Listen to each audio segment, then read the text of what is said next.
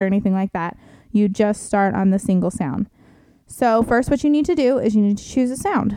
What I like to do for children, especially if it's parents that are working on it at home, I like to suggest that you start with the easiest sounds first so that your child has some success, and then you can mix in some harder sounds as well. I know you're thinking, okay, well, I don't know which ones are the easy sounds. So I do have a guide that'll kind of help you through that process. You can go over to my website at www.speechandlanguagekids.com/teach-sounds. And that will give you a little, it gives you an article. And in that article, there's a little box that says exactly what ages each sound comes in according to the research. That's actually something I got from the Linguasystems website, which there's a link on there back to that Linguasystems guide if you're looking for that information. But that little box will kind of tell you when they should have certain sounds. So, if you're working with a 3-year-old, you're not going to be working on R right now because that's not one that comes in until much later. So you can head over there and you can see which sounds are the easier sounds and which ones are the harder ones.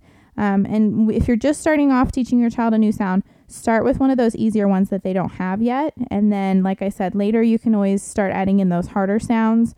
That is actually a technique that you can do, is you can try teaching them a harder sound to get them to generalize some of the easier sounds as well.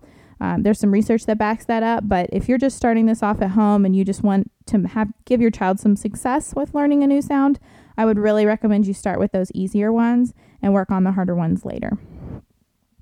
All right, so once you've picked your sound, and you're just going to pick one for right now, then you need to work on how you're going to help your child say that sound. It sounds easy enough to us because we can say all of the sounds that we need to say.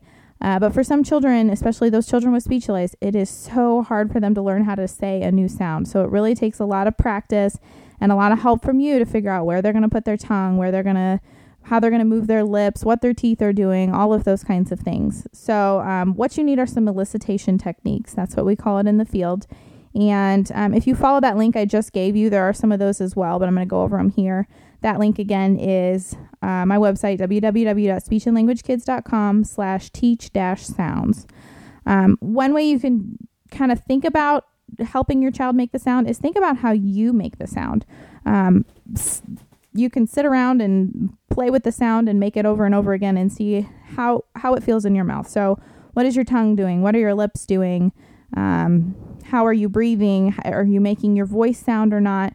Kind of play around with it and see what you see what you feel, and then use that to describe it to your child.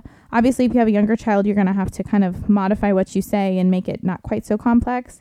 But really practicing the sound yourself and thinking about what you're doing is really going to help